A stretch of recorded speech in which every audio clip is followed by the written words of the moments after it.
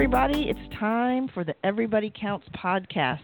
Yeah. We're at the end. We're talking about episode 10 of season 4 tonight, the finale episode. So it's going to be exciting to find out how things are resolved, but it's also hard because, now we got to wait for season 5. But we will hang in there together as a group and stay excited about all the good things that must be going on in the writer's room now for season 5. And then filming will be starting up. And before you know it, Bosch season 5 will be here. Yes. But right now, who's here is Jay, a.k.a. What's up, everybody? Oliver B. Titus III. It's still not rolling off the tongue, Jay. I don't know why. I don't know. I mean, it's a lot of syllables. I've said that before. I'm going to have to legally change my name so you get this right. Okay, so I still have to practice more. Okay. Yeah. And Officer Pete is in the house with us. What's up, Pete? That rolls off the tongue just fine, I must say. It does. That rolls off the tongue fine. And Captain Tracy, yours truly, is here. And I need to pause for the record, because it's official. We're talking about a police detective-related podcast. Just as a reminder that I'm the only one who received a nickname from someone on the show. You guys came up with some great nicknames, but Dewan gave me my nickname, and he promoted me within the podcast hour that he was with us. So in a matter of like 15 minutes, I went from lieutenant to Captain Trey. So, I just think for the record, for posterity, that's good information to document. Would you agree? Pete, did you hear any of that? There was some kind of audio issue thing. I have no idea what she just said. Is she here? Tracy, are you here? Tracy, hello? She was saying something about how she rose so far up that she can't possibly go further, but someone who's in an officer position can jump up pretty far in season 5. That's what I heard. Oh, okay. That's your spin on it. Okay, Officer Pete. All right. Well, we got a lot of good stuff to unpack. Yes. Some crime solving going on at its best in episode 10. And the title of the episode is Book of the Unclaimed Dead. And, of course, that refers to Harry's mom being in that actual book that the city maintains of the unclaimed dead. So he eventually found her gravesite and is able to go there and honor her. But, it's a tough scene, and it's tough for Maddie when they go to visit her gravesite. It's sad to think how she got there, of course, but at least they're there and they know where she is. So we're going to talk about the episode kind of in terms of who had the last word, because I was kind of thinking through a lot of folks, a lot of characters had the last word on something, so to speak, in this episode. For instance, Irving and the mayor. Irving kind of had the last word, right? Okay, so I'm going to put you guys on the spot. We're going to kind of make a list here of ones that we're going to hit. So we've got Irving and the mayor. Irving got the last word. Give me another one. Who else got the last word on something? How about Robertson and Drake? He took mine. He took yours. Okay. Sorry, dude. Sorry. All right. Hey, Michael Harris is going to finally have the truth and the last word on what went down in that bathroom. True story. True story. Mm-hmm. All right. Story. Somebody else give me one. I have one, but I don't like it. Do I have to say it? You got to share it anyway. J. Edgar and his poor wife. She got the last word in not a good way. Yeah, you're right. That's on the list too. Okay. You got one for me, Pete? Did we say Harry and Walker yet? No, we didn't. That's a big one. That's a big one. I'm going to add Harry and Griffin. It's not completely resolved, but he definitely got a good word in there. And I would say even Maddie and Harry in regards to Eleanor, not like they're, one-upping with the last word, but they got some type of resolution with how they were going to lay her to rest and that kind of thing. It was a very gripping emotional scene. So let's work our way through some of those as a way of sort of reviewing the episode before we get into some of our segments. And then we have an exciting debrief this week with real RHD detectives, Mitzi Roberts and Tim Marcia. They are partners, and they gave us some fascinating intel about the show, about their careers, even a few hints and inside information about some of the actors on the show. They know it all. So yeah, they were awesome. We're going to get some great scoop from them. So somebody pick one of those from our list, and who do we want to hit up first? I'm gonna take the one I don't like first to get that out of the way. Yeah, let's get that out of the way. Let's get the uncomfortable, sad one out of the way. And it happened early in the episode, if I remember correctly, too. Yeah, it did. J. Edgar, Mr. Optimistic and feeling positive about things. And what was he there to pick up the kids? Or he couldn't. He was take supposed the kids. to and couldn't. Yeah, he said, I'm not going to be able to take the kids, but I'll be back tonight. Right. And God, in like no uncertain terms, she's just like, whatever you think this isn't, and I'm happy the way things are, and we're not even together. Like, what? Mm-hmm. Yeah. What did you just say? And of course, he is not of the same feeling, where he thought things were progressing well. I thought things were progressing pretty well. She even made like a nasty comment, like, what did she say? Like, that's why you cheated on me. He said, like, what kind of Yeah. family is that if they don't actually proceed and move into the same house together and all that? He's like, what kind of family is that? And she's like, well, what kind of family was it when you messed around? Yeah. And she did apologize, but I mean, obviously he did mess up, but that was a pretty tough jab as well. Wasn't necessarily productive in the conversation, I guess. But yeah, that was hard. And Jerry just kind of, I mean, he kind of, it looks like he kind of accepts it. I don't know what's really going on in his head or his heart, but he's he a doesn't tougher really, man than I. He doesn't fight her on it, like, or try to change her mind. And what was interesting to me too, is that she said, even if you weren't a police officer, it's not just about your job. Even if you didn't have the job, it would still be this way. So, yeah, that was tough. And I don't know exactly where it's going to go. I don't know whether to think that's going to have some finality sort of to it, or if things could still go in another direction. What are you thinking, Pete? Do you think there's... Well, I have a lot of thoughts on the subject because I'm a J. Edgar guy. When she saw him looking at the laptop when he wasn't supposed to be, I feel like that was it. That was it. She checked out, so to speak, at that point, I feel, in their relationship. I think that's a flaw in J. Edgar, because he was like, I'll quit. If you were going to quit, then why didn't you just take your pension when you got shot, that they said you were going to be, you'll be well off for the rest of your life, and now you're going to work for 2 months to 6 months and then quit again and then get, not get the same benefits? Like, it seems like he was scattered with it. I like to see where they go forward, but I don't know. It's hard to climb out from that, because I feel like she meant that because if he's dedicated to his police work like that, if he was doing any other job, would he still not be fully in tune with the family and always half off at his job or whatever else it is that interests him? He was never fully checked in. So therefore, she knows that, and it's not going to change at this point. So she's just like, I'm checking out before you half check in. And she told him not to bring it into the house, and then he probably felt like, well, it's at night, the boys are in bed, I'm just working on some of my own. But she was like, no, I said don't bring it in the house, period. So it's kind of like they were differing on what the rules were and, where the boundaries were.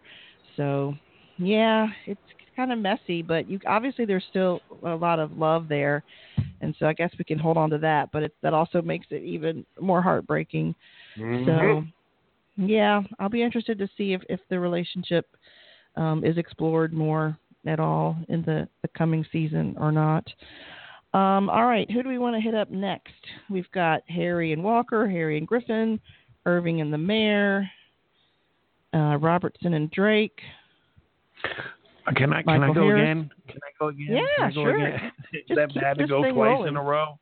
You're fine. I really want to talk about Irving and the mayor. I really, really, really, really, really want to talk. Let's do it. Because that is one of my favorite scenes in the episode.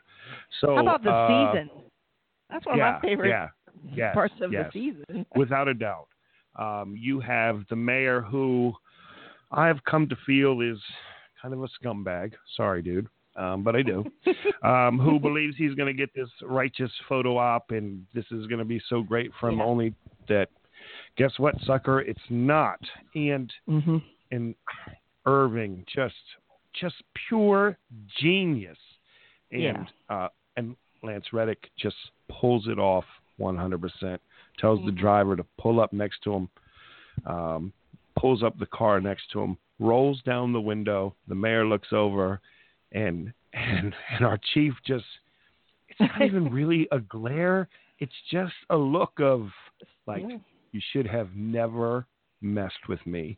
And it's only like, I don't even know, maybe not even 5 seconds. And he just rolls up the window and drives off. Like, the most amazing, powerful statement in a total of 10 seconds without having to say one word.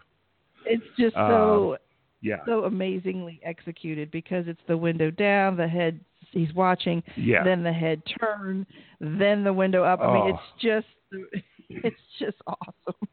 So, and I want to point out that Irving has had a good woman in his corner this season with June. She has had a lot to do with laying these plans and executing this as well. So we got to give props to June for her involvement as well. But it's just awesome, absolutely awesome. Now, what about? Did you notice that at one point when Irving receives a call during the episode, he looks like he's kind of working on an org chart? Did you guys notice that? Like he's kind of moving some Post-its or something around, and it looks like Does that look like an org chart to you? Like he's setting up how he's going to make changes? I wondered what that was, and my initial thought was that it was some kind of calendar of events for himself. But that could be too. I did not consider that as like a personnel kind of thing, but you could be correct. I want to go back and see that now. I'll check that out now. Okay. Because honest answer, I was checking the color of the Post-it notes in case somebody asked about it at the end of this darn trivia. podcast. I love it. I've got some really interesting notes on my paper too for possible trivia. All right, Officer Pete, why don't you pick our next category for the last word? Let's go Griffin and Bosch. Yeah, let's do it. All right, well, set us up. Griffin, I kind of defended him, and he turned out to be a total tool, and now I'm just like, damn, I shouldn't have defended him. I mean, no. I mean, he totally messed up this whole thing. I mean, we didn't know in the beginning how bad it was. So, you know, when he's sitting there telling Bosch, like, oh, she did it, Eleanor, you know, died for our country, neutralizing a foreign threat, blah, blah, blah. Bosch cracks him. And he cracked him twice. It wasn't even once. It was a double shot. And I wouldn't want to get hit with Bosch once. And he got hit with like a double boom, boom. And I was like, that's a tough one. And then he let him go. And I was like, there's no way. I was like, no way. Not in front of all his FBI goons. There's no way he lets him go. But then we find out that he uploaded the picture and he said, what did he say? Poked a hornet's nest to see what flew out. Basically, he shot it up there. So they would tell this guy, like, you need to get rid of the witness now, which led to, I guess, Eleanor was the witness, right? Yeah. Mm-hmm. So, yeah, he passed that. There's phone logs showing that he passed that on to someone in China that then, you know, moved it up the chain and then resulted in that retaliation, which Eleanor was the victim of. So, yeah, he's got some pretty good evidence. And so this is a good time to bring up, too. I missed this. I don't know if you guys noticed it. Our eagle-eyed fan at Sister Teacher on Twitter helped me figure. I thought that Bosch swiped the phone in the scuffle, you know, when he punches Griffin. But if you go back and rewatch, she pointed out to me that you see J. Edgar a couple steps behind Griffin, and as he's punching and falling back, he gets the phone and slips it into his pocket. So J. Edgar's actually the one that. Correct. Yeah. You know what? So, I want to speak on that for a second because I did notice it, but okay. when I read the recap, but I also noticed it, but I didn't notice it was a phone. I thought J. Edgar had his gun out because they were doing like a thing, and then went to put his gun away because he saw the fight and didn't want to have his service weapon out during a fight because he knew he was going to break it up. So I didn't even know it was a phone. It was really quick. It was, and I watched kinda, everything. even when I rewatched it, I was like, "Is that the phone or the gun?" I kind of wondered that too, Pete. So let's make a vote. What do we think that he was the one that grabbed the phone? Yeah, Maybe I'm going and he with put J. it underneath Edgar. the gun. Okay. Maybe he put it underneath the gun so you couldn't see it and nobody else can see it, and it looks like he putting the gun away. He was putting the phone away. Okay. Another question: did it look like the phone kind of fell out and he took advantage of the situation and grabbed it, or do you think it was planned? Oh, I don't know. I didn't. Man, I don't think that I remember seeing anything where it fell out or him reaching over. I felt like he took advantage of the situation and grabbed it. Okay. It just looked kind of like it was falling to me, like, and then he kind of caught it and then put it away. Know. But yeah, so yeah, I'm gonna say he stole it. I'm going to say he stole it. I'm going to say he took it. I'm going to say it was a plan. They didn't show us the plan, but Bosch and J. Edgar are brothers, and this is more important than and this is personal. So I feel like they would plan something like that because they're really good at planning stuff that nobody else knows about if you watch Bosch. So they're good. And they're they brothers. can plan. And they can plan things really well without a lot of words. Like they know each other so well. So yes. I'm leaning that way too, Pete. So, but yeah, so they got that phone together and they gave it to Chuck, and they kind of got the last word there on Griffin. It's going to make a difference. It's going to reveal some of his activities. So, and I did also notice again that the actor who plays Griffin is really tall. That was evident again in that scene. You guys have brought that up before. I was like, man, that dude is really tall. So, all right. What's next? Let's talk about... All right. Let's talk about Robertson and Drake. Who wants to talk about that? Why don't you talk about one, girl? You can talk too. We'll let you. Okay. At least one. Yeah. So... Robertson has a meeting with a lieutenant at the Newton Division or Bureau, I'm not sure which it's called, where he wants to transfer. It's kind of like a little bit of a casual interview, and they talk about a start date, and he tells him that he had this glowing recommendation, and Robertson assumes that it was Billets that wrote that for him, and then he learns it's Terry Drake. And he goes and makes a visit to Terry, and they like the food trucks. They like the Mexican food. I don't know if it's burritos or tacos, but Terry always seems to have tamales. Oh yeah, is it tamales? I think it's tamales or something along those lines. So he's just happy. They're sharing some food, and Robertson. They talk a little bit about the past and why did he? They talk about how Robertson covered kind of for Terry at Rampart, and we don't know exactly what went on down there, but it sounds like Terry flipped, they said, and kind of ratted on some officers, and he had a clean conscience with that, he said, because they were bad cops. Well, what did Robertson cover for Terry is, was he also a dirty cop? Well, we know more about that now, but he says, he tells Robertson that he thinks, a man's character is important, and he's basically like praising him for covering for him, I guess. And then Robertson slips it in there that they had that video footage of what went down in the bathroom with Michael Harris and the torture, and that he knows. And what can Drake say? Nothing. He's that just pretty much shuts down the conversation there. That's right. He's silent. So, all this talk about character and, he had a clean conscience because they were dirty cops, and now he knows that his friend knows exactly what he did in that situation. So, they just the discussion about Sheehan and how, he made a mistake, and now, he's going to have to deal with her, whatever, but he didn't kill Elias. All this time just continuing to lie and, act like he wasn't involved at all. And then Robertson just lets him know that he's got his number. So, yeah, I just thought it was interesting the way that scene ended, and it was just silence. I mean, what could he possibly? He had no more lies, no more arguments, no more. That's it. Nothing. That was really the last word, like literally, that Robertson had with him. So, was that satisfying for you all to see that exchange? How did you feel about it? Yes, I was happy to see it.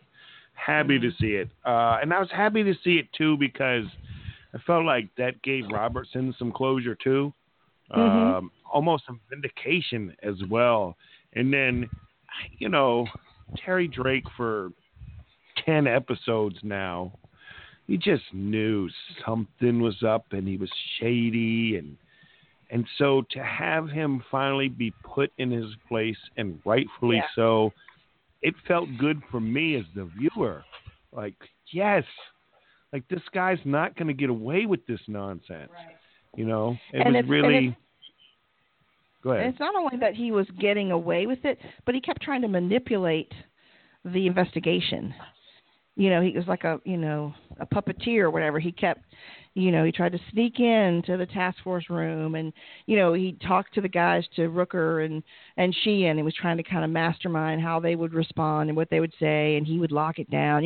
He just kept trying to, he wasn't just hiding the truth. He was also trying to manipulate the case, and that just shut him down completely. So that was satisfying for me in that regard. It's like, no, you can't keep stirring the pot here. And so.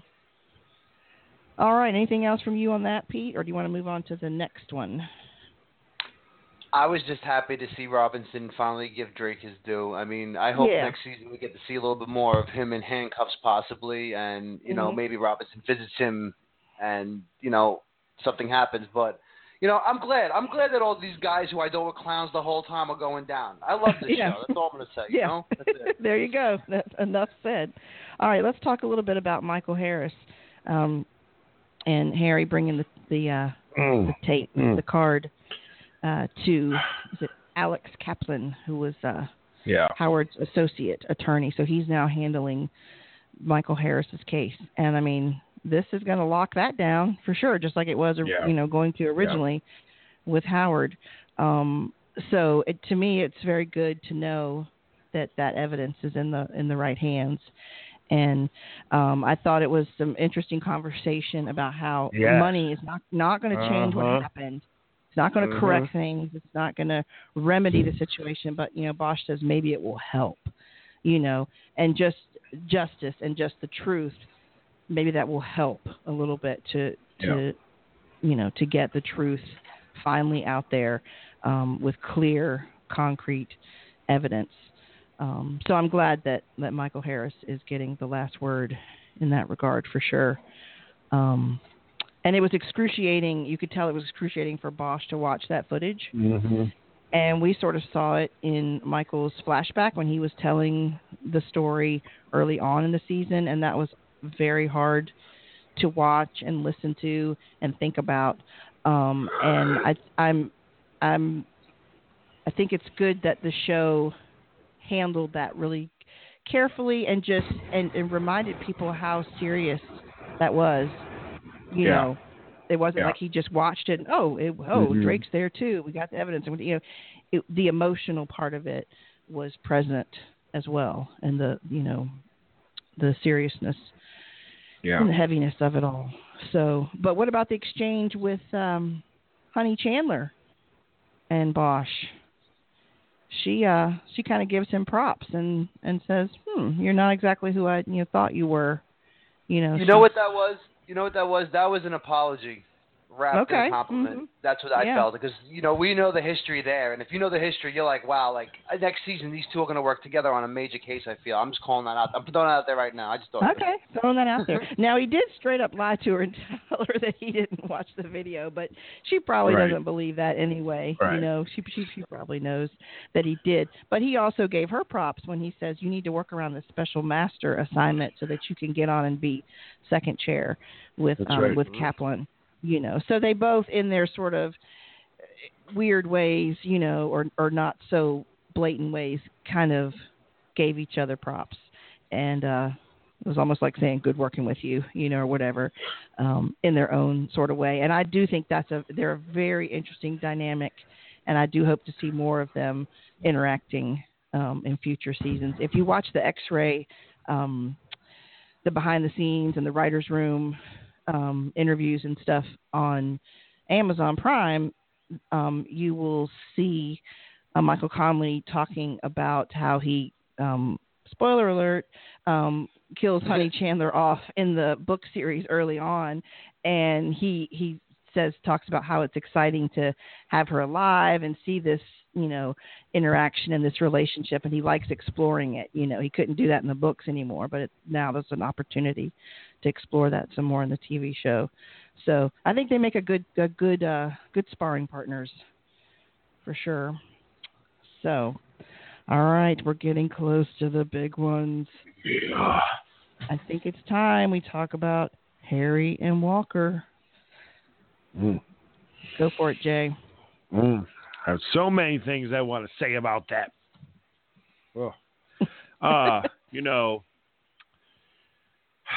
Walker, the big bad man that he believes himself to be, and Harry, finally figuring out the plan of action to get it all taken care of, getting the phone to text him the nonsense. Hey, there's going to be a search in the tunnels and blah blah blah, and knowing that he will head there, and Harry just setting him up. And what a tense bunch of moments as they're in the tunnels, and it's about to come to a head. And of course it does come to a head. And man, there's so many different things or ways to describe this whole thing, but Harry really tells him this is it, and Walker is kind of egging him on to, why don't you just kill me? I know that's what you want to do. Oh yeah, he's taunting him for sure. As this conversation plays on, and then Walker, again, who thinks he's the man, decides to play slickness and smash his flashlight and take a shot at Harry, but Harry's smarter than that, and of course comes back around and he's got him, and has him down, and ultimately has him confess to everything. And of course, J. Edgar, being the astute detective that he is, knew or found out where Harry was. Thanks, Maddie. And heard the whole thing. And the thing about this whole scene for me is, we knew he did it. We knew this guy was a jerk. And he admits to everything, including Harry's mother. And all again, why egging him on and pushing him and prodding him. And props to Harry Bosch for not shooting the guy in the head, because I'm not sure that I have the self-control that Bosch displayed here. Knowing that there's trial still to come and things could slip through, and maybe his mother's murder never even comes up, and it's only Elias that maybe gets him nailed, whatever. But he does the correct thing. He does allow justice to be served. He is arrested. He does have J. Edgar there for backup and as a witness. And Bosch gets to walk away, I think hurt, I think vindicated, and I hope somewhere a little bit of happiness and closure. But very, very, very tense, very, very emotional. And he makes it very clear that, as painful as it is, it's not like, it's a victory, Bosch wins, but he got what he needed, and he made that very clear to Walker.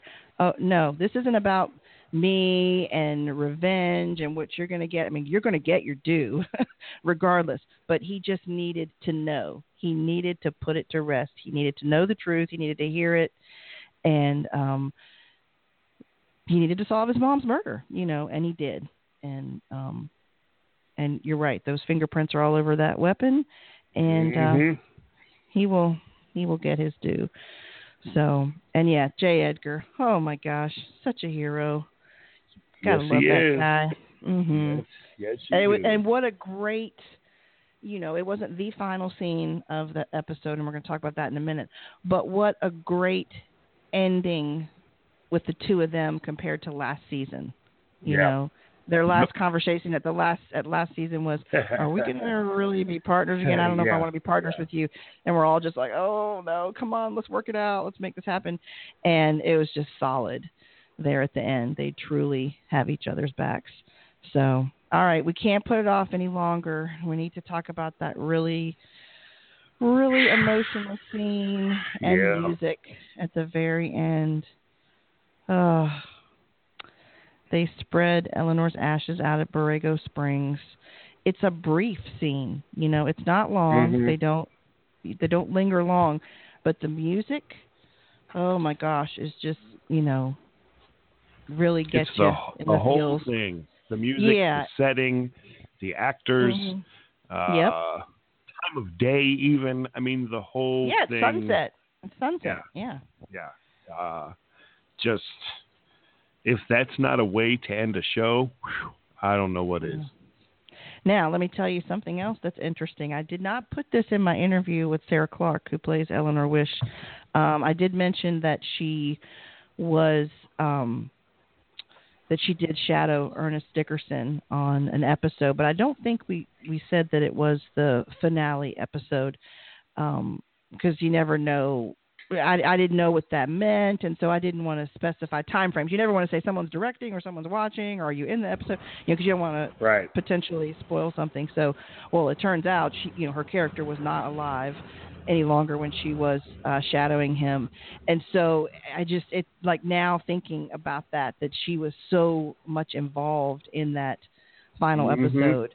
And that with that scene, I mean, that just kind of ties it together even more, that she was there on set and was involved in that, and this just makes it even more full circle for me and more emotional.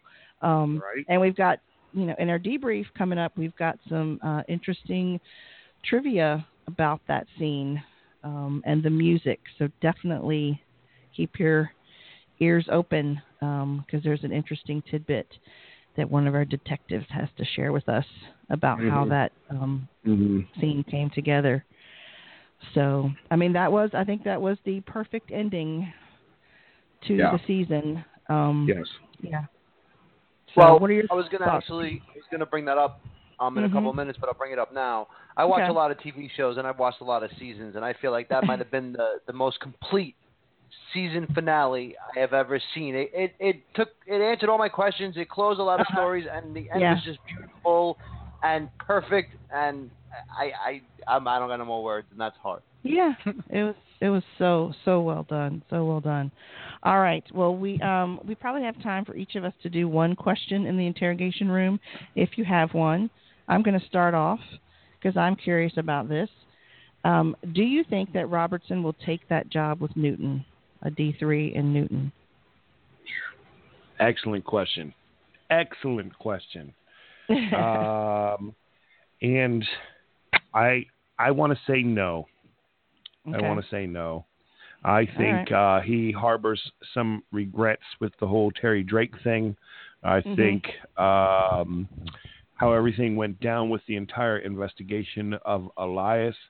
I feel like he's going to say maybe he's not quite worthy yet, because maybe he'll harbor some feelings from the past, and has some things maybe even to prove to himself before he takes it. Okay. How about you, Pete? I'm going to say he doesn't have the option to say no, because, Drake kind of did it, I feel like, a favor for a favor. And now that Drake is going down for at least, part of Black Guardian, helping out in Black Guardian, I don't think that his credibility is going to stand up. And I also think that if they did move Robinson, it would really take away the aspect that we get from Pierce and Robinson being a partnership that can probably give Edgar and Bosch a run for their money at this point, I feel. All right, it's just coming up. It's so time. You think the offer could maybe even be rescinded? Yes, I don't think he has an option. I think they're going to pull it. Okay, well, I'm in it with both of you guys for different reasons. I definitely want to see more Bosch. I mean, sorry, I do want to see more Bosch, but I want to see more Robertson and Pierce together. I'm with you there, Pete. And I think sort of what you were saying, Jay, I just wonder if the whole recommendation and stuff from Drake kind of tarnishes the offer. for him. Even if it doesn't tarnish it where maybe it gets rescinded, I think it tarnishes personally his wanting. Yeah. That's what I meant for him personally. Like, this is not the way, right. I wanted this. Right. So okay. Well, thanks for your feedback. Do either of you guys have a question for the interrogation room? I do have a question, and I have a good one, so I'm gonna have to jump Jay here. I'm sorry, Jay. It's good, brother. Roll with it. Okay. In the scene when Bosch is talking to Walker, and we're all sitting there saying he might shoot him because we all thought it's a possibility at that point in the shit, and we know Bosch. It was a possibility, and J. Edgar was kind of hovering in the background. Now I was trying to figure out why he was hovering and wasn't making himself clear during the scene, and all I could think to myself is, if Bosch shoots Bradley Walker right now, does J. Edgar, is he hovering enough this way he could say, I didn't see it, I just heard shots, I don't know what happened, so he can cover for Bosch? Or would he have said Harry pulled the trigger? Would he have covered for Bosch is my question. I think it took enormous strength for Harry to show that restraint, but I never think Harry would go through with that and shoot him. I just don't think that's Harry. I don't think that would tarnish, his mother's memory. I think, he's all about the truth and justice. It's not as much revenge with him. I just think Harry's, I just flat out think he's better than that. So I think if anything, J. Edgar was waiting for him to get his piece and get what he needed to, he kind of, when he finished the conversation, said, "Oh, it's okay. I know. Now I know." I think he was just letting Bosch process it.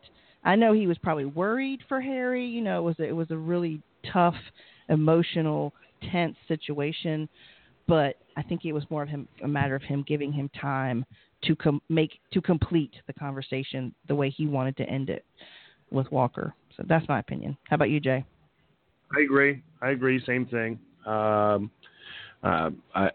think it was for that closure. Now, if on the flip side that Harry had done something crazy in that aspect with Pete's scenario, I do think J. Edgar would have done the noble and honest thing and reported what he saw. I think in that situation you have to. It doesn't matter personal relationship, personal feelings, or even understanding of the situation. I think you have to, and I believe J. Edgar would.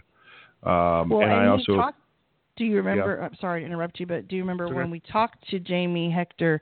He talked about his character and how serious he was about being a police officer and and doing the right thing and justice even when it's hard. So that makes me go along with what you're thinking there too, because that's how he described his character. And again, just to be clear, I agree with you too. I don't think Harry would have done that. Harry's only going to shoot him when actually provoked in a danger my life or his kind of way. Yeah. Okay. So now that we've spilled our opinions, Pete, has yours changed, or you still just go? What do you think? Oh, about the question? Yeah, have we changed your mind at all about what you think was going on? Or? Here's the thing. At first, I was like, in the beginning of the season and over the course of the last few seasons, I would have said there's no way, J. Edgar would ever, cover up for anybody because he's a noble, honest, hardworking guy.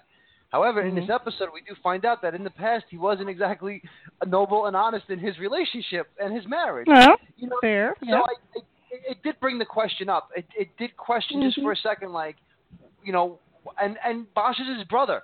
So why wouldn't he? I feel like it was a really, Bosch would have to kill Walker in just, complete insanity of I hate you, boom. But I don't know. I feel like put in the spot. I don't know what Jago would do, and the only reason why I say I don't know what he'd do is because, like I said, his brother's with Bosch, and he has a little bit of a history now in the past, and who knows if he takes one thing more seriously than the other. But it did raise the question for me, so I had to ask you guys. Yeah, had to ask it. Okay, all right. Did you have one for us, Jay? Just a quick one. How much do you think we'll see Maddie in the next season, since she's going to be potentially away at college? I hope we see her just as much. I don't know the distance with Chapman. I know we hear about it in the books. I think it's a couple hours maybe, because it seems like in the books Harry's able to meet her for lunch occasionally and stuff.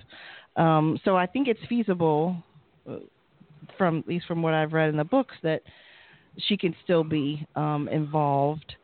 But it won't be the day in, day out of her sort of taking care of Harry and making sure he has his breakfast and things like that. So I'm excited to see what the dynamic will be. I'm hoping she will be in the episodes in the season just as much, but I'm anxious to see what her role will be in the storytelling because, yeah, she won't be there to just be that nurturing person day to day. So what do you think, Pete? I think Maddie's a great kid. I really do. From watching this season and seeing her grow over the course of the time, I really think she's a great kid. Not too many people know how to read Bosch properly. I feel like, J. Edgar, Phyllis, Madison are all, they all can read, they can read the Bosch book, but Madison, because she's the daughter. It's Madeline. I'm sorry. I know it's hard because she's Madison in real life, but yes, Madeline. Yeah. Because she's the daughter, she gets away with extra things, and you see the way she's able to play Bosch, so to speak. Like, she knows what to say to. She knows what to say to Harry to just get him to be like, okay. Like even when she told him the story, like, oh, I found it already, but I didn't use it because I don't want you to get mad for detective work. Like she found a way to get, like to show like how great of a kid you are all at once. Just hit every notch. I really hope there's a big part for her next season because we need more of her. She's very charismatic, and I just want to see more. More Maddie. All right, we're putting that out there. Okay. All right. Well, Jay, how much do you think she's going to be in there? That was your question. I mean, obviously I don't know. I just wanted to hear what you guys thought, and I agree with you. I hope we see her just as much. It will be interesting to see what we see and what her role is because I really do like Maddie, the character, and Madison, the actress. So, no, I hope that we do get to see her just as much, and it'll be interesting to see how it goes. Awesome. All right, I think we're going to forgo Evidence Locker this week because we have wrapped up. We solved the crime. Yeah, we've solved the crimes, like as if we've done it ourselves, It's so funny. But let's talk for person of interest, and I want to get to our debrief so we don't have to spend too much time on it. But instead of picking your person of interest in this episode, we need to go back to before the season aired, and we each selected a person from the trailer, from watching the trailer. Did. We each selected a person that we thought would be pivotal in the season. So, if anyone would like to volunteer to go first to say who they picked. Okay. I volunteer. I picked two people. You remember what two people I picked? I only remember one. I remember you picking Terry Drake, and you didn't even know his name. Nope, you're wrong. You're wrong. I went back and listened today. I listened today. Oh, I absolutely went back to listen today because I knew I nailed this. I mentioned two people. I talked about my top 3.5 people. Three. Gave me a hard time about my half. But I noticed my top two. My top two was Terry Drake, and my second pick. I didn't use his name. I called him the Jerk because I refused to use his name. But the Jerk was Bradley Walker. So I had Terry Drake, Bradley Walker, and Jay Welliver B. Titus III drops the mic. Boom. Did you add J for Jay? I was like, did you add J. Edgar into your name now? He's adding names. He's adding persons of interest. He's just doing everything. He's only stop ruining my mic drop. Darn it. I still heard it drop. Good job. Those were some good picks, Jay. I got a round of applause for Jay. Those were good. All right. Shall I go next, Pete, or do you want to go? Honestly, I don't remember 1,000% who I picked. I mean, I could probably guess one or two names of who I picked, but I don't remember who the exact person was. All right. Well, Jay Welliver B. Titus III, you listened. Who did Pete pick? I didn't listen to Pete's pick. I was too excited listening to my own. Sorry. It's a true statement. I'm not gonna lie. I think you picked J. Edgar probably just because you're so team J. Edgar. If that was the case, that would be a solid pick. But let's go with that because I'm pretty sure. I thought that I could have sworn that I probably picked like Reggie or KTK. So I was like, this ain't gonna end well for me. Oh, maybe you did. We did talk about Reggie at some point. You know what? I don't know. Yep, it might have been Reggie actually. I think it was Reggie. I heard J. Edgar. That seemed like somebody I would pick. Captain said so. I think it was Reggie, and it's a good pick too. I mean, he had a lot. He didn't have a big presence in the season, but it was an important part for sure. I mean, so. All right, I picked Eleanor. I think that's a pretty good pick. I mean, that changed the canvas. That changed the canvas of the season, and it had a lot to do with the relationship, the partnership between J. Edgar and Harry. You know, it sort of forced their hand a little bit into getting back into their partnership and remembering what's, really important to them. So it was a very sad part of the season, but I'm going to stand by my pick. So. It's a good pick. All right. We had some feedback from Just a Teacher, but one of the main things, we already talked about with how she noticed J. Edgar back there getting that phone. So thanks again for all your feedback, always at Just a Teacher. But we want to get into our debrief with detectives Mitzi Roberts and Tim Marcia, who are also technical consultants on the Bosch Amazon series. So, without further ado, here they are.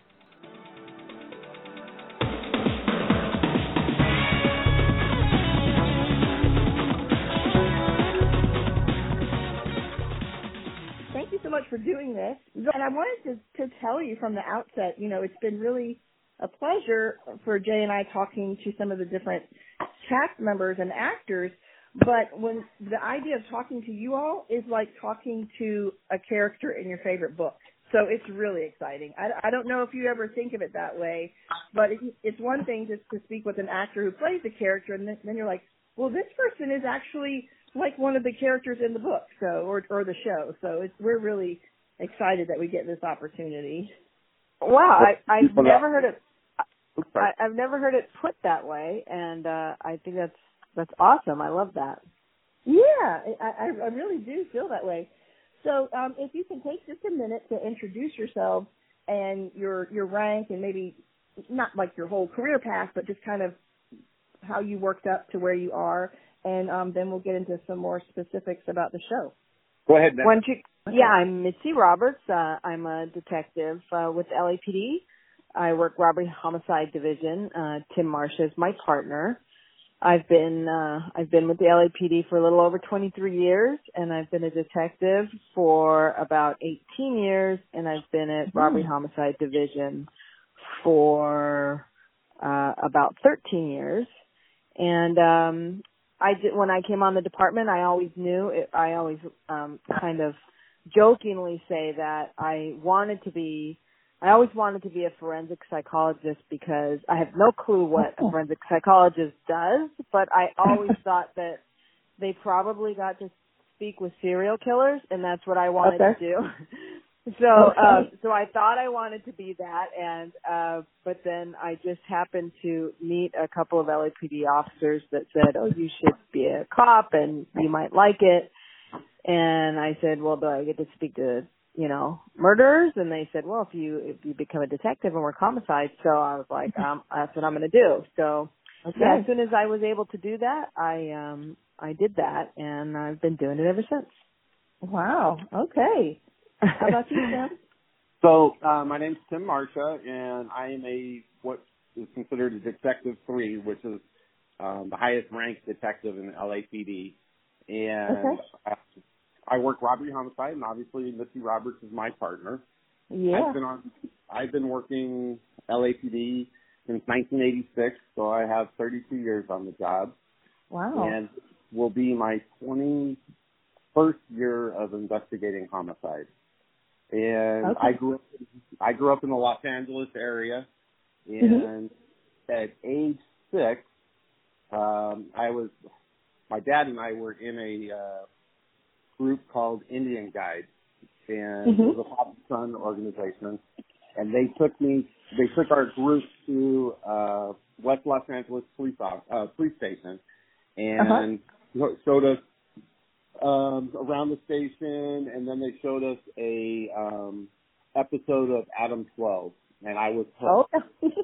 Wow. Okay. and then the week after that, they took us to the fire department, and my best friend at that time, and we remained friends all the way through high school into college.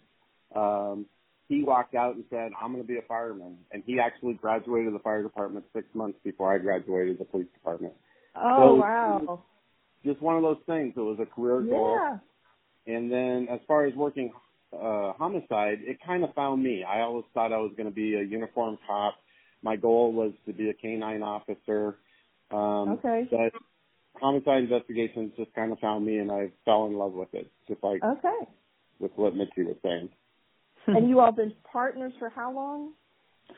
Oh, gosh. Off and on. Tim, we've been saying 10 years, but it's probably more like now. We've probably off and on been partners for about 12 years, I would say. Wouldn't you say, Timmy? Yeah. Yep. I mean, the majority, but really like working together as partners about 10 years. Yeah. Okay. Great.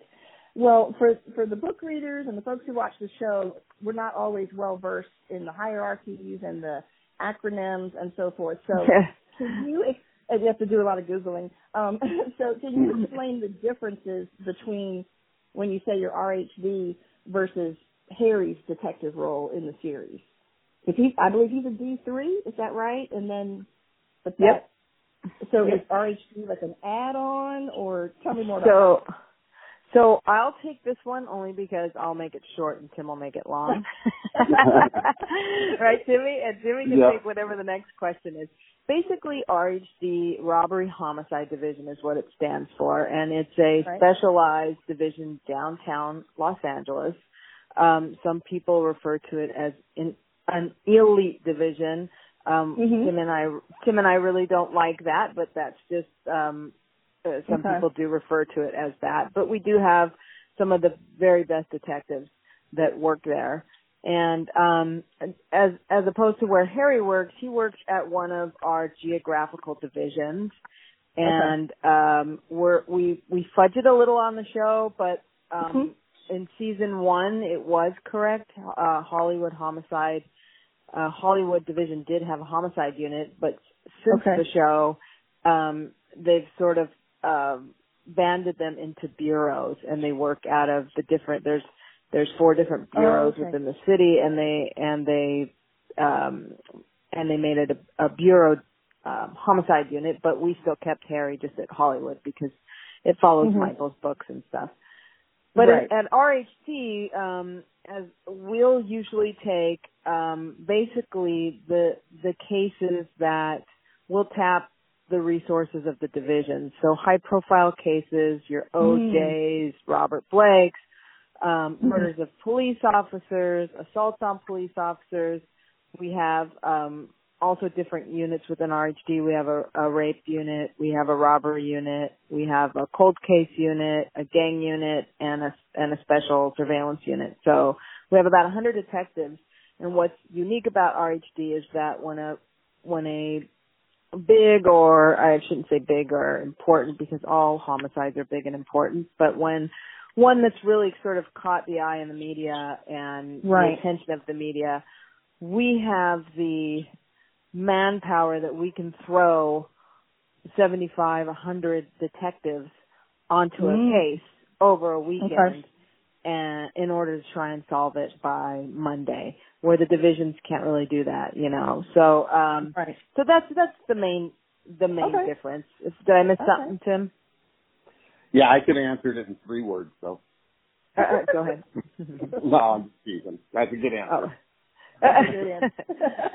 So I think I understood this from you, from what you just shared, because it was going to be another question about RHD being specific to divisions or associated only with LAPD as a whole. And so it sounds like there's one RHD group of detectives, right? They're covering the entire city. So if there's a homicide in the valley that for some reason is just the media has attached to it, it's involving maybe a high profile name or something, then it might come down to us. But yeah, so we have citywide jurisdiction. Okay, great. Yeah. Mm-hmm. Now, I'd love to hear how you got involved with the show and what types of things you do that you advise them on. You want me to start on the first part of this, and then you could take the second? Yep. Okay. Yep, go ahead. So our involvement in the show actually started well before the show even was picked up. Okay. And it really relates to Michael's book.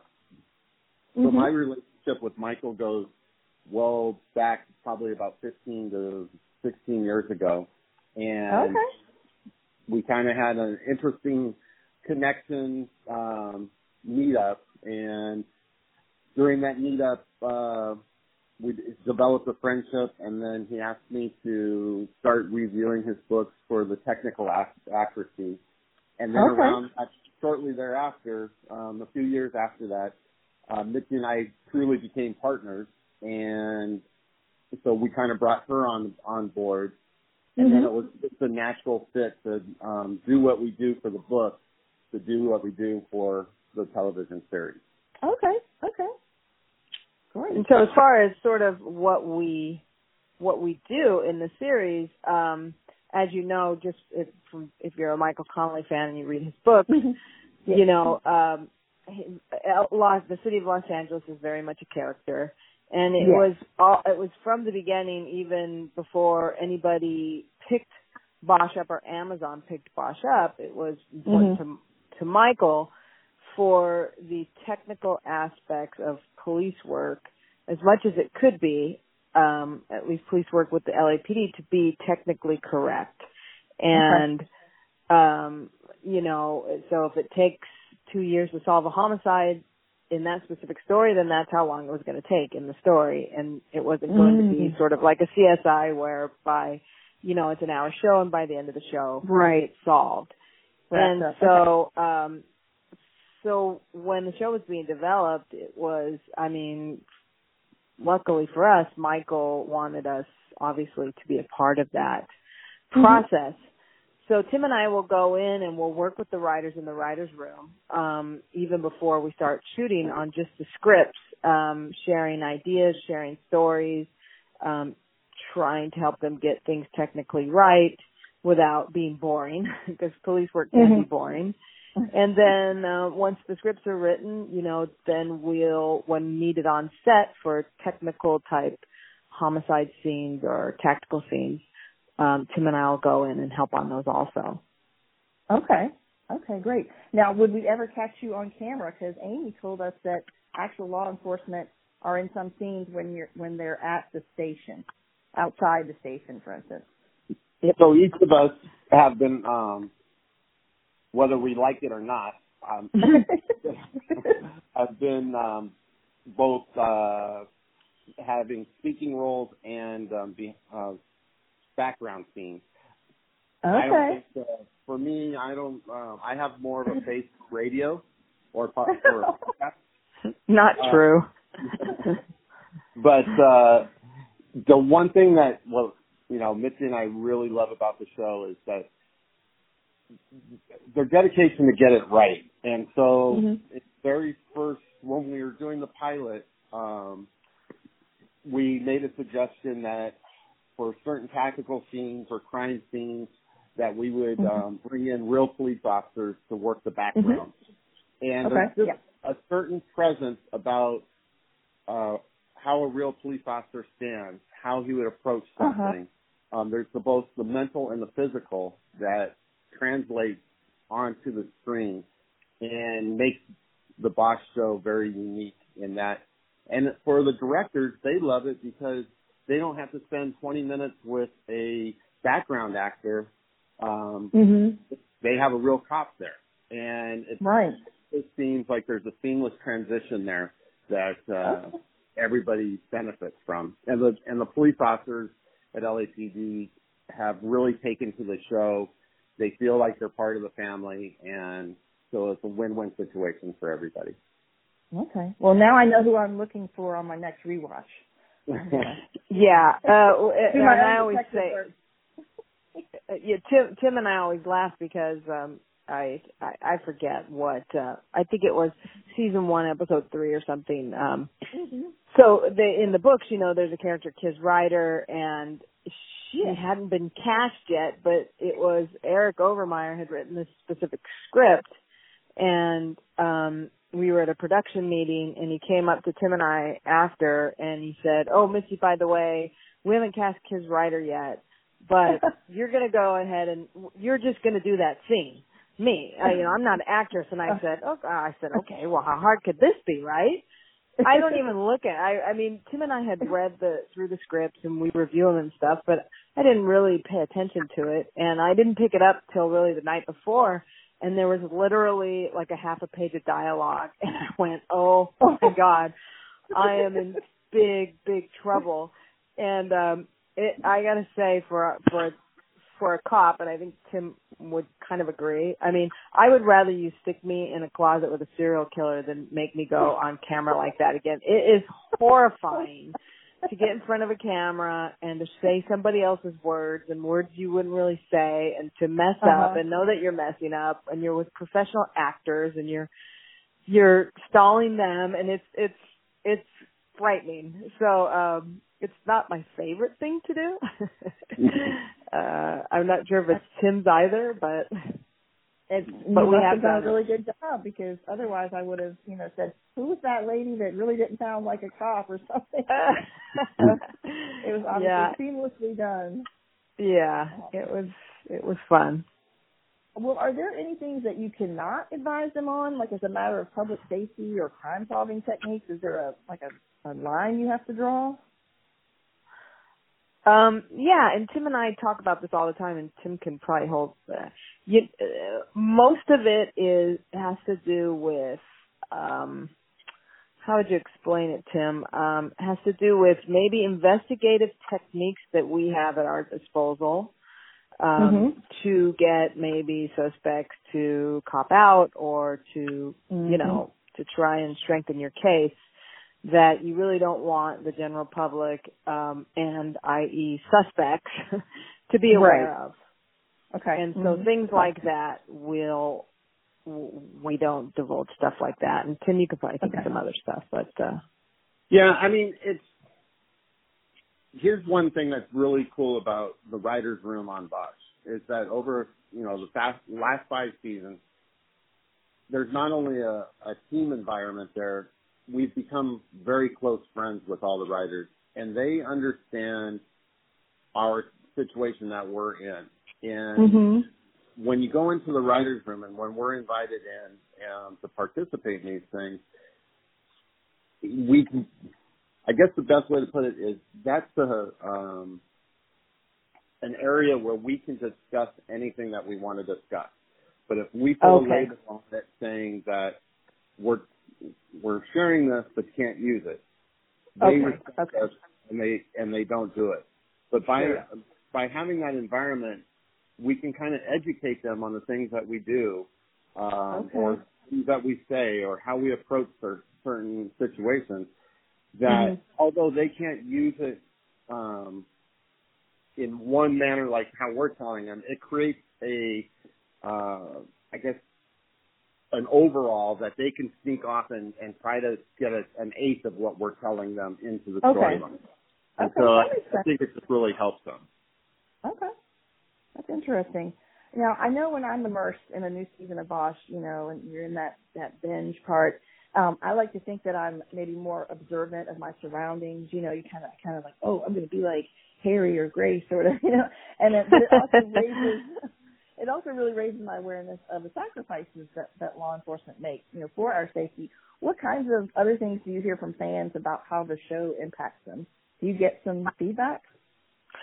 Well, I think, for Tim and I, just because, obviously we get, it's very rare we get negative feedback, because, I think it's, a lot of people just don't want to come up and give you negative feedback. We get a lot of positive feedback, not only because it's just a great show and it's done well, but just because, we're surrounded by cops. But for Tim and I think the greatest compliment we can get as far as our participation in the show is when other cops or district attorneys or anybody in the law enforcement arena comes up to us and says, "Oh my God, I watched that show and it's great," or they get it right, or for us, that's the biggest compliment to get it, to be told like they get it right. Yeah, they get it right. It's, I love that show. I recommended it to my family or whatever. That's to me. Okay. That's great. I do see a lot of of that out there on social media. So that's. Yeah, when cops don't like a show, they will rip it apart on social media. Okay. I mean, rip it apart, and thank God. I mean, if you look at the Amazon reviews and you look at some of the Bosch social media sites, the police officers really, really love the show, and so that's a huge compliment to not only Michael and the character that he's created and the that he wants to get it right, but also to what Tim and I are allowed to do on the show. And that really goes back to how Michael became, a novelist. He came up through being a crime reporter, and so to be a good crime reporter, you're very much like a police officer. You have to observe things. You have to learn how to talk to people. So there was a respect that he had for law enforcement, but he wasn't afraid to report on law enforcement, but he had respect. And I think when it carried over into the show, the production crew has a lot of respect for law enforcement. And the way I like to put it is, if you're watching a medical show and you're a doctor and you see the doctor on the screen using a hand drill from the garage to do brain surgery, that would probably set you up a little bit. And absolutely. Yeah. With law enforcement. So it's our goal collectively as everybody on the show is to, if you make the cops happy that watch the show, you're pretty, got a good chance to please everybody else also. Right. Okay. That's very insightful. Well, what do you think in general of people's fascination with crime-solving stories in books and on TV? Like, is it a good thing, or are there any drawbacks? Go ahead, Mitch. You mean as far as just with the show and specifically, or? Just in the general public, like people being fascinated with your job and how you solve. Is it always a good thing, or could it ever be bad in ways that? Well, I can say that for the most part, I think it's a good thing for people to be interested in crime and what goes on in their community and things like that. But Tim and I both have assigned to us the Black Dahlia. And so we get to see the extreme that goes to, the sort of internet crime solvers that want to solve that crime, but some individuals go almost to a fanatic point where it's no longer helpful and it's actually a hindrance to detectives because you don't have time to be talking to these people all the time about, a case that's 70 years old or whatnot. And so, yes, for the most part, I think it's great for the public to be involved and to want to be involved in what's in their community and to have an interest. But there are rare occasions where it can be a hindrance. Okay, sure. Okay. Go ahead, please. No, I was just going to say, to kind of follow up with what Mitzi was saying, have you ever heard of the CSI effect? I'm sure you have, but the CSI effect, it has changed not so much how law enforcement does their investigations, but it has affected how cases are prosecuted and what the expectations of juries.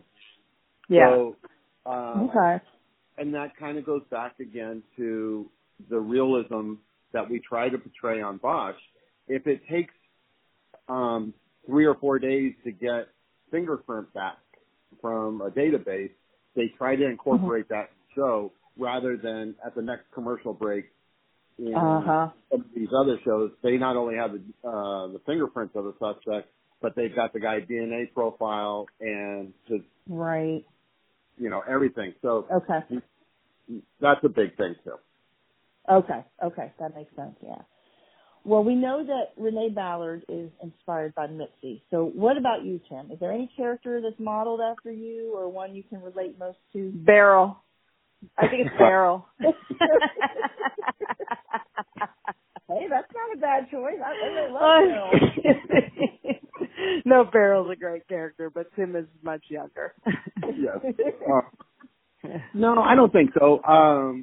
Okay. You know, people will come up to me because they know my relationship with Michael, and they'll say, you know, oh, Tim's the real Harry Bosch, and I put a stop to that as quickly as possible because Harry Bosch is a character that was created by Michael, and it's not based on one person. And I would never ever want to take, you know, Harry's identity that Michael had created away. And you know, so that's the one thing. Whenever I hear that, I put a stop to it right away. I think that Michael learns from myself. He learns from Mitzi and all the other police officers and detectives that he knows. And he creates these characters in his head. So, to answer your question, no, not one specific character. Okay. Well, the tall sheriff, Tim. Yeah, but that's because the only reason the tall sheriff, the real actor didn't show up that day. Tim plays the tall sheriff in I think it was season 1 or something, and I think that's what they call you, right? The tall sheriff, Tim? Yeah. That's hilarious. You got that part nailed, huh? Okay. Yeah. Well, this is just a fun question, so obviously there's no right or wrong answer. Obviously, the Bosch cast does a very convincing job of portraying law enforcement. But in real life, if they were not actors, which ones of them do you think have the personality and skill set most conducive to law enforcement? Oh, Titus. 100%. Okay. That's my guess. Titus. I mean, Titus could do it. 100%. Okay. Well, you know what's interesting on that? God, Titus, without a doubt, the crossover, he is definitely old school homicide. No question. Okay. But Jamie, he definitely, yeah. I went on a couple ride-alongs with him and drove him around. His observational skills, you know, outside of the show, when we're driving around in a police car. Sure. Right. He definitely, and he has a passion for people and a respect and all the things that I used to look for when I was a training officer that I would look for in a recruit was how are you going to treat people? And I love the way Jamie just has so much respect. So I could see him being a great patrol officer and then becoming a detective. And, you know, I can see, I mean, Amy has that,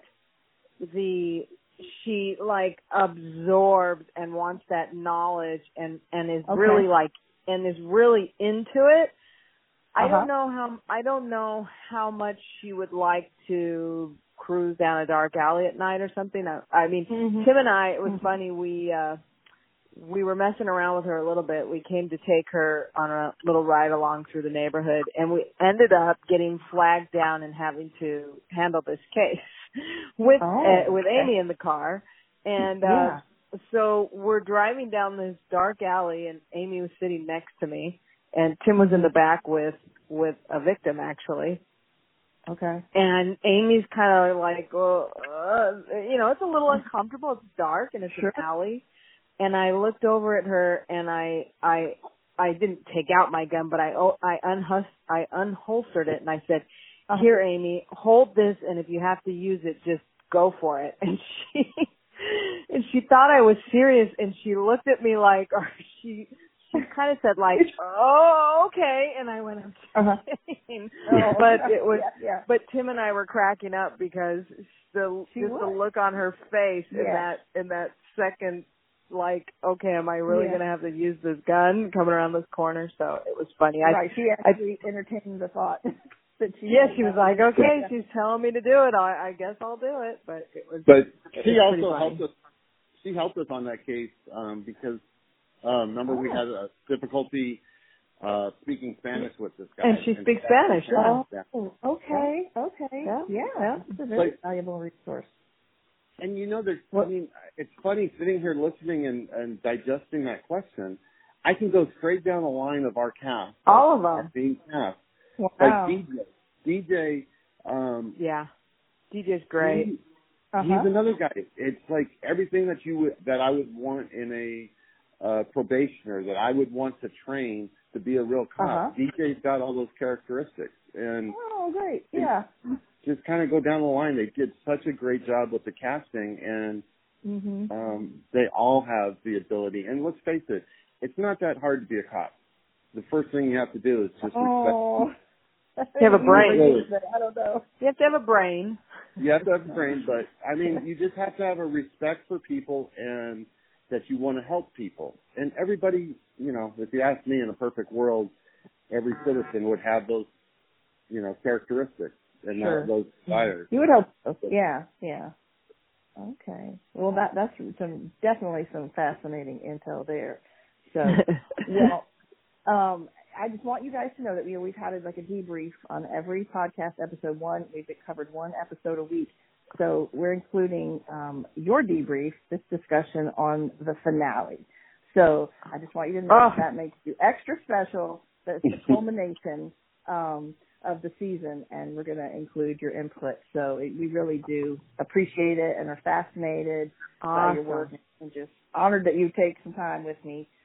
That means a lot. Well, keep up the great work. Well, I got to say that I think, first of all, I think this season was by far the best season that we've had. And I think Titus is a phenomenal actor anyways, but he just oh my God, some of the scenes, I just want to cry. But that closing scene, since we're debriefing episode 10, that closing scene, and from what Tim and I were told, Titus chose that song "Farewell" by a female. I guess she's normally a comedian, but she also sings, and it's like such a moving song. And as him and Maddie are, walking off in the desert, that I think that it was shot just so beautifully, and the song is so beautiful, and just wrapped up the season so nicely. So that was actually my favorite scene in my favorite episode. So it's fitting that you let us debrief that one. Yeah. Cool. Well, and I can tell you that I kind of stumbled onto your podcast last season, I think it was, and have become a regular listener. And it's great to hear your guys' feedback, because when we hear your feedback, we go back into the writer's room and share what you guys are saying or what your listeners are saying. Wow, that's exciting. And you tell them how little we understand sometimes about police work. Well, and it's good to know, because if we can explain it better, then the average viewer becomes involved in the show, and we're trying to build a product that everybody enjoys. And so the communication is great, and we appreciate all your listeners following the show. But if we get to come back next season to do a debrief or something, I want to play that game. The game you play, who would rather, or who would do this, because that is one of my favorite parts of your podcast. I think it's so fun. Jay is the master of coming up with those scenarios. I kind of came up with the game, and I threw out a couple scenarios. They were kind of interesting, but then he just is off the charts with these crazy scenarios. Yeah, it's great. Yeah, it's really fun. It's really fun. Yeah, him on board for that. So we'll make a very special edition of the game for you for season 5, definitely. Excellent. I'm going to make notes. So, well, this is fantastic. Thank you so much, and we just appreciate all that you do. And thank you. All right. Take care. All right. All right. Bye. Bye. Thank you.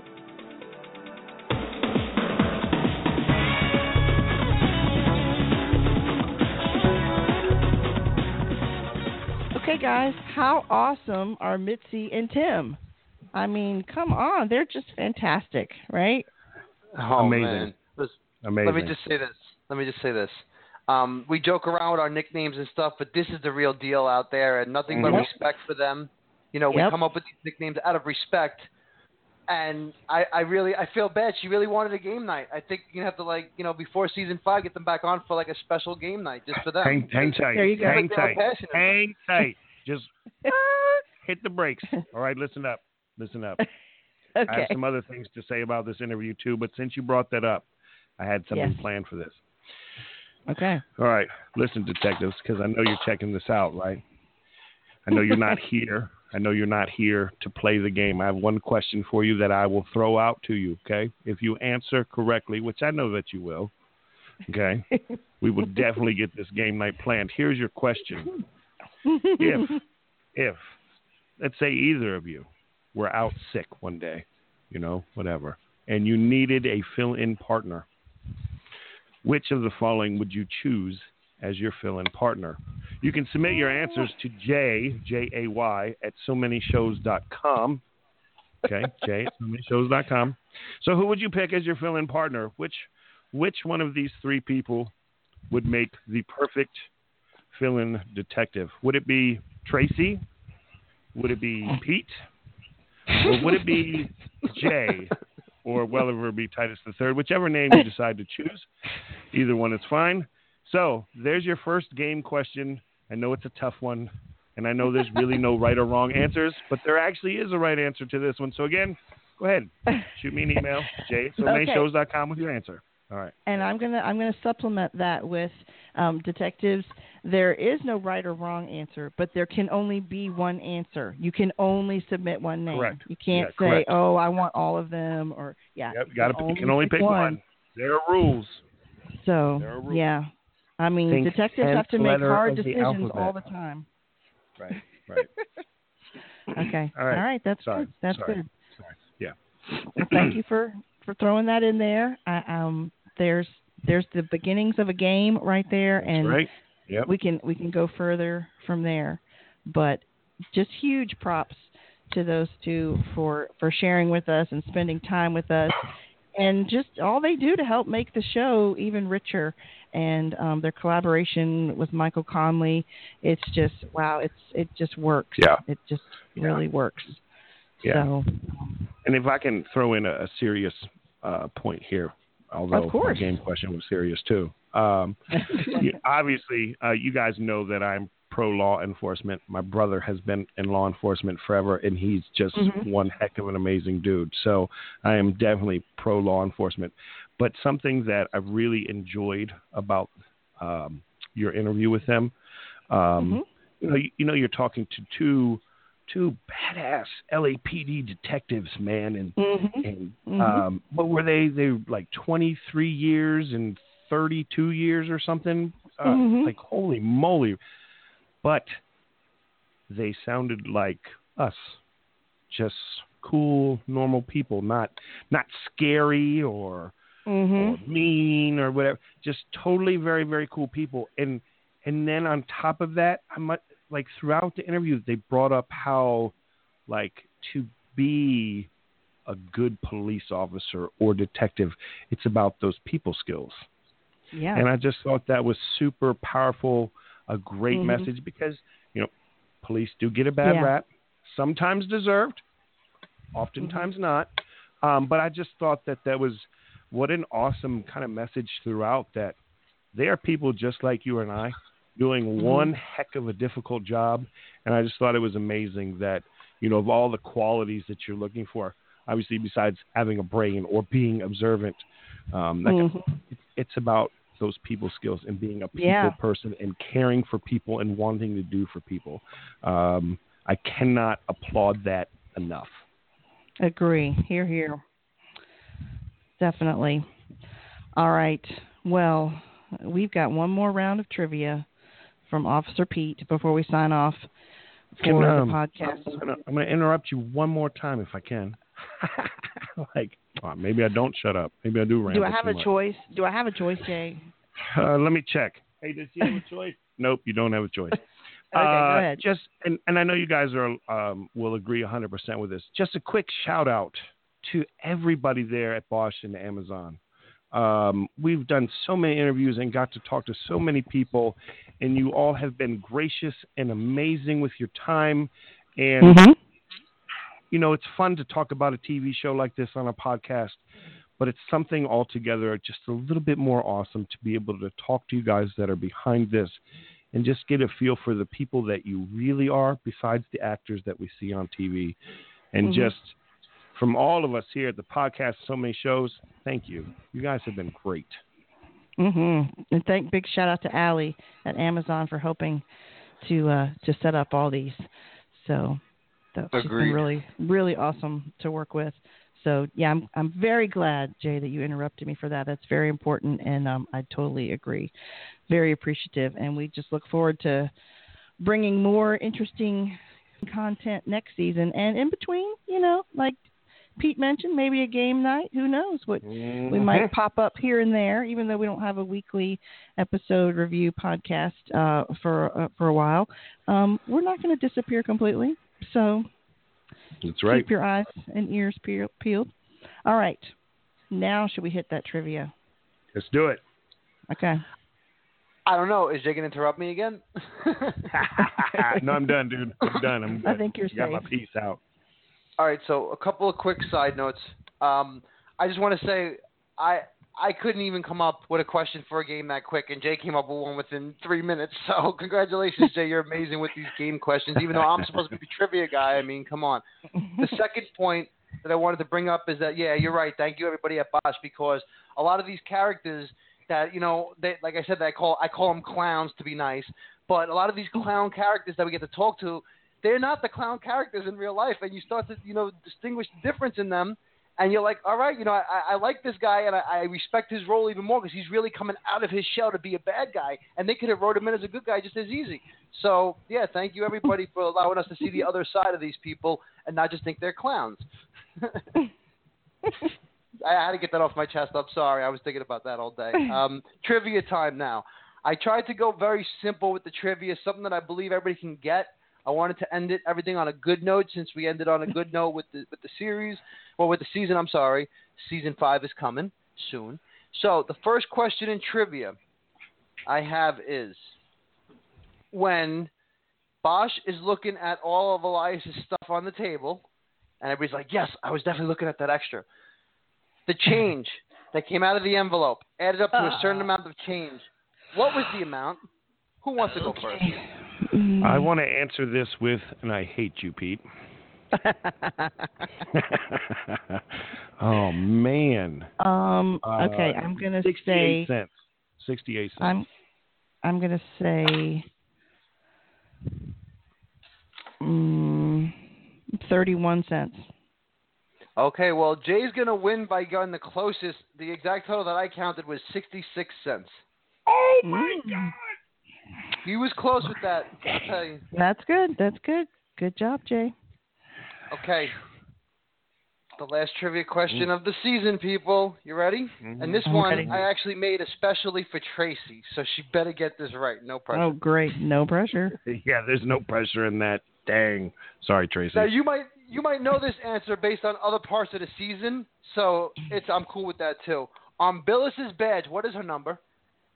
Oh, God. Seriously? It was a good. I thought about you. That you know. I think about you. You're Team Billis. You know. I thought you were going to ask me what kind of drink Laura Cook had in the coffee shop, which was a cappuccino. It was good. Too easy. And it was really good. Easy. That's okay. way too easy. I mean, I'm embarrassed, guys. I don't even know how many digits are in the number. So if I tell you, would you guess? I'll guess. Probably sure. 4. It's probably 4. It's 3. It's 3. It's 3. Dang, she's been around for a while. 271. 341. Oh, wow. You know what? This is interesting because Tracy's closer, but Jay got the numbers right, so Jay's got to go. It's not the right order, but the number is 721. Oh, my God. I gotta give Jay the win. He's pretty good with this stuff. Wow. Jay has knocked it out of the park tonight. Oh, man. That is impressive. That's pretty good, right. Jay. Not bad. Yeah. That just means I have until season 5 to really work on my trivia skills. And well, Tracy, you did mention that we might have a possible game night here or there. Okay. Well, maybe I'll have a trivia night. Season 1 trivia, Season 2 trivia. Never know. Let's see what happens. Okay, maybe I can redeem myself. I've got the flu that night. Yeah, I've got the flu that night. I feel it already. Man. Well, this has been a lot of fun, and we'll be back one way or the other before Season 5 for some fun stuff. And just thanks again to all our guests. Thanks so much to all our listeners. Thank you to the show. Thank you to my co-hosts. This has been awesome. And me and you, Jay and Tracy. So we're just signing off for now, but we'll catch you next time. Bye. That's right. See you soon. Bye. Later. See ya.